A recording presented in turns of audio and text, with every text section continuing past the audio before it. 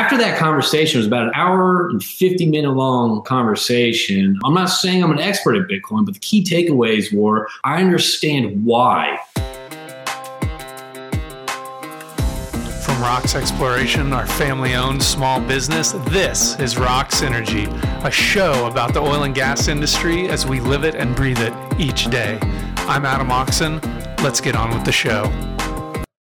JP, welcome to the show. For those who don't know, JP is the host of the Energy Crew podcast. That's Energy Crew, CRUE, and the owner of Connection Crew, which is an oil and gas operator-focused networking group that facilitates networking events in intimate settings. No sales pitches, just pure relationship building. Did I nail that? I think you nailed it, yeah. Yes. Yeah, JP, you're doing all this stuff around relationship building, and oddly enough, you're doing a lot of it online in LinkedIn. Out there. So let's get a good framework on how you and I know each other from the LinkedIn. Why don't you go ahead and kick it off? Yeah, so I'm running into Pete's at the Houston airport.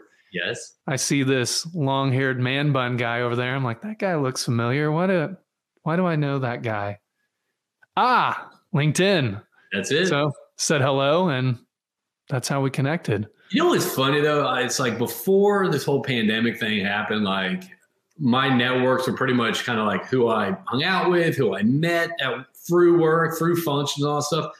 But my network from, utilizing LinkedIn over the pandemic and all that stuff, I kind of feel like my network's so much more stronger, even with people I haven't even met yet. Just because I see their activity online, I kind of see what they're getting into, kind of who they are. So, I mean, the ability for the fact that my network isn't, that stagnant network that it previously was is kind of you're able to kind of, get in front of so many people, different, faces on, right. So it's kind of helped me expand my network, tenfold. So yeah, that was pretty funny. You kind of like me just sitting there kind of typing away, you coming up, you're like, how common is that? Is that like the first time that's happened? Is that like the 1,000th time that's happened? It's happened before. It's happened before. I think it's the hair. You know what I mean? I think it's the hair. I think it's kind of the calling card. I think so. I think that's it. That and the blazers. I usually rock blazers. Nice. Yeah, well, that's the way to stand out. So how much did you think about that? I mean, did you, when you were standing up Connection Crew, how much did you think about, a lot of people are talking about the creator economy, this new creator economy. Were you thinking about that? No. And leveraging technology? No, I wasn't. No? So it's kind of interesting how Connection Crew all, first off, I'm 41 years old. I never thought I'd be an entrepreneur at 41. I kind of feel like I've always kind of valued the safety of, collecting a paycheck and kind of, it was a nice safety net, if you will. But, kind of during the pandemic, I kind of noticed that there was if I have glitter on me, I apologize. I was taking down the Christmas decorations, a month late yesterday. So you got to do what you got to do. It looks like, I was at a strip club, but it's not. It was the tree. It was the tree shaking its limbs on me. But it was kind of one of those things. It was in the summer, I left my previous role and, I really enjoyed kind of, promoting brands, talking to people, getting people together, and originally started off as just kind of like a content creation and kind of like brand promotion.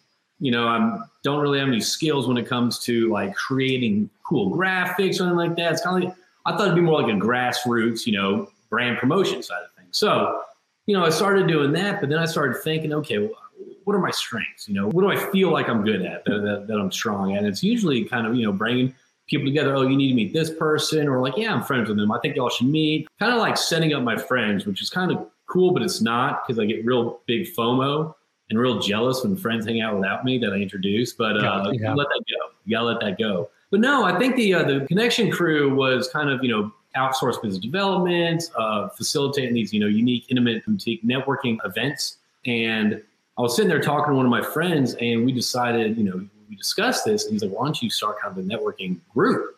And that's kind of where Crew Club started. Again, it's CRUE club, like Motley Crew. And that was the goal of focus on operators networks and kind of helping operators network amongst each other with, service business providers. And that's oil field service companies, but I use service business providers just because I dig that term, because we're more partners than anything. So.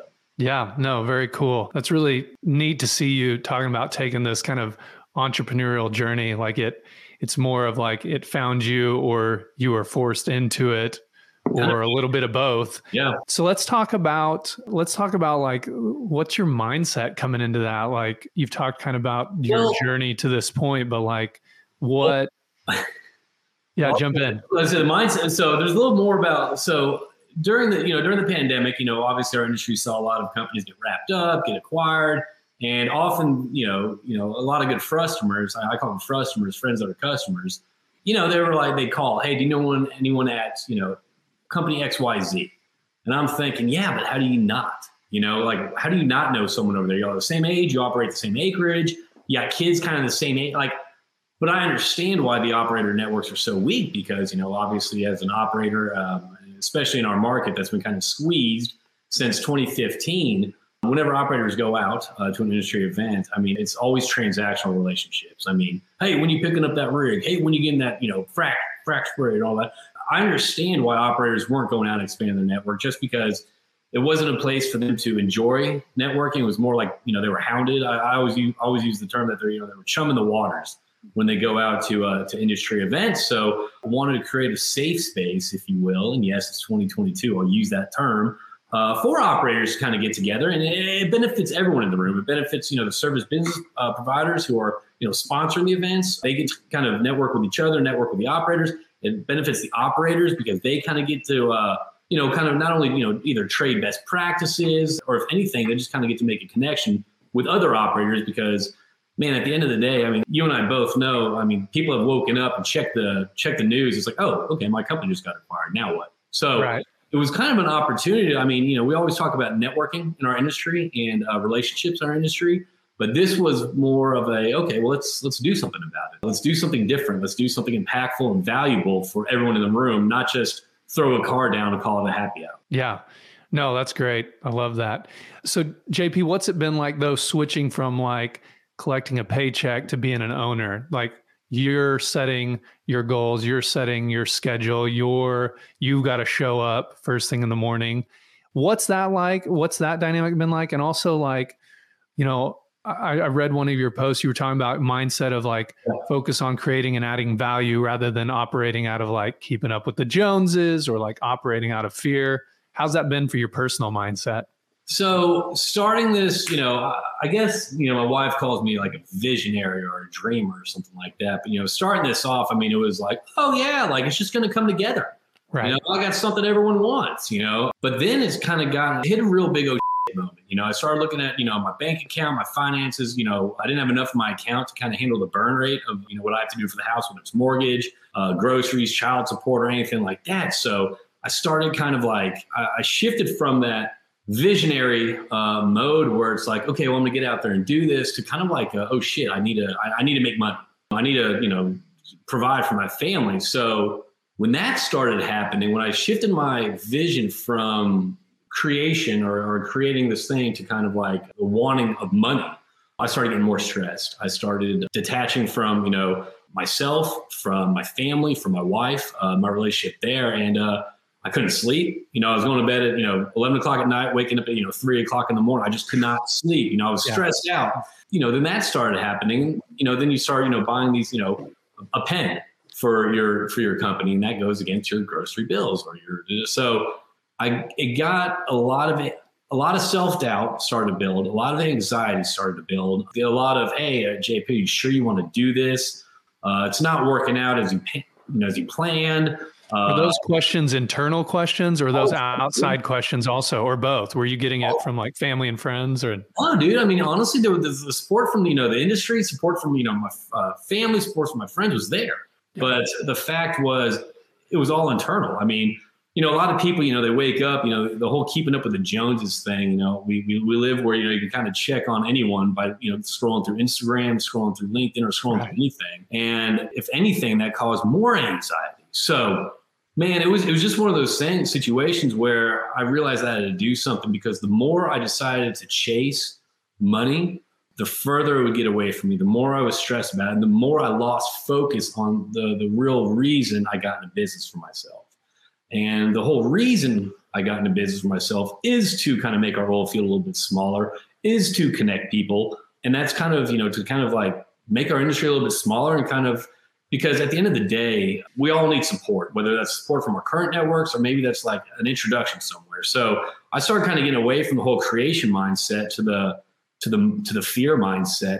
And that really messed me up. So I realized that something had to change mentally. And so kind of what I started doing, I started kind of waking up early, not looking at my phone, not checking, because, whether you realize it or not, when you're going through Instagram or you're going through any social media platform, you are comparing yourself or your status in life to other people.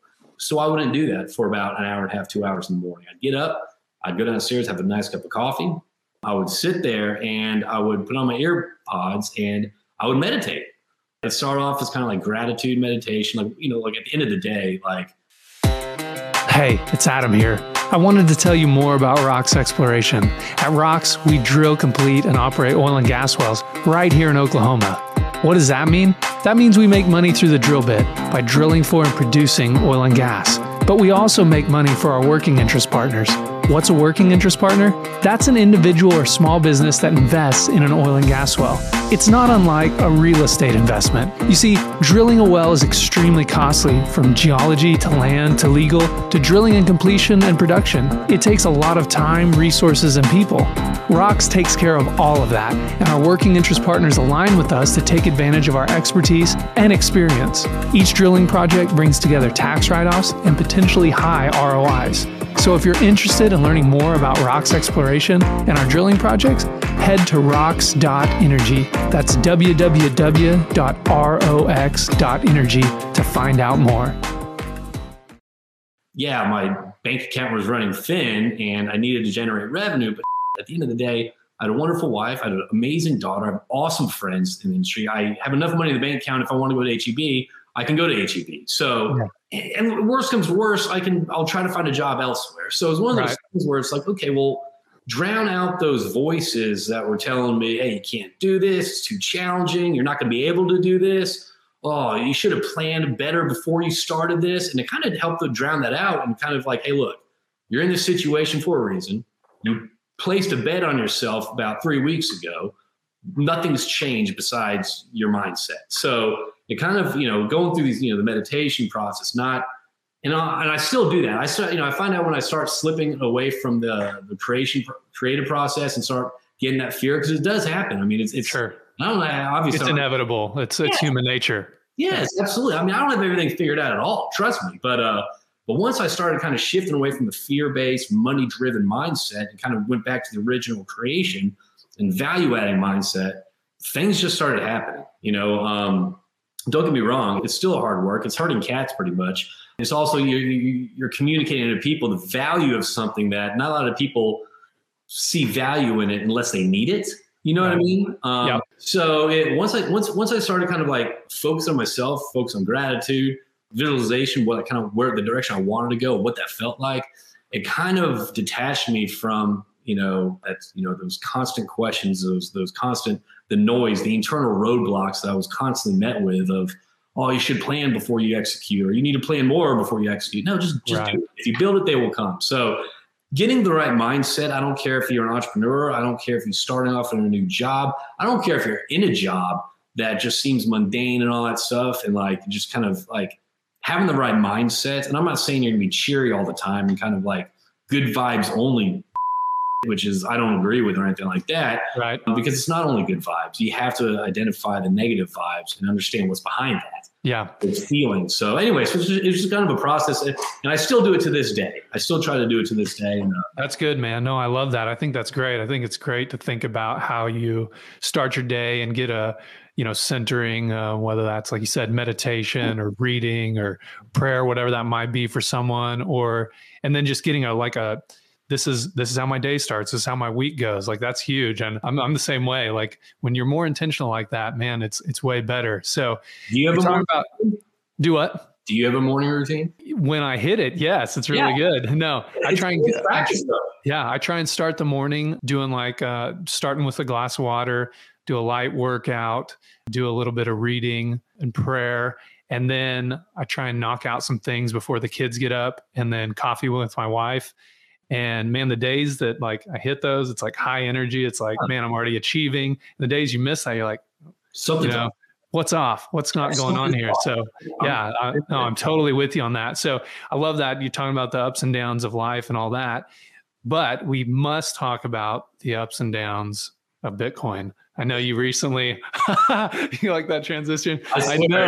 It's not an oil and gas podcast in 2022 unless Bitcoin's brought up. At that IPA Capital conference I was at, like the first panel of the day, the last thing Chuck Yates said was, if you're an operator and you're not mining Bitcoin, you need to find out what the heck that is and why aren't you doing it? So I know you recently had a David Little on your podcast and you guys went over kind of some, and this might, this is, I think, like you said, it's 2022. This is on a lot of people's minds. What is Bitcoin? What does it mean? Bitcoin fixes this. What's that referring to?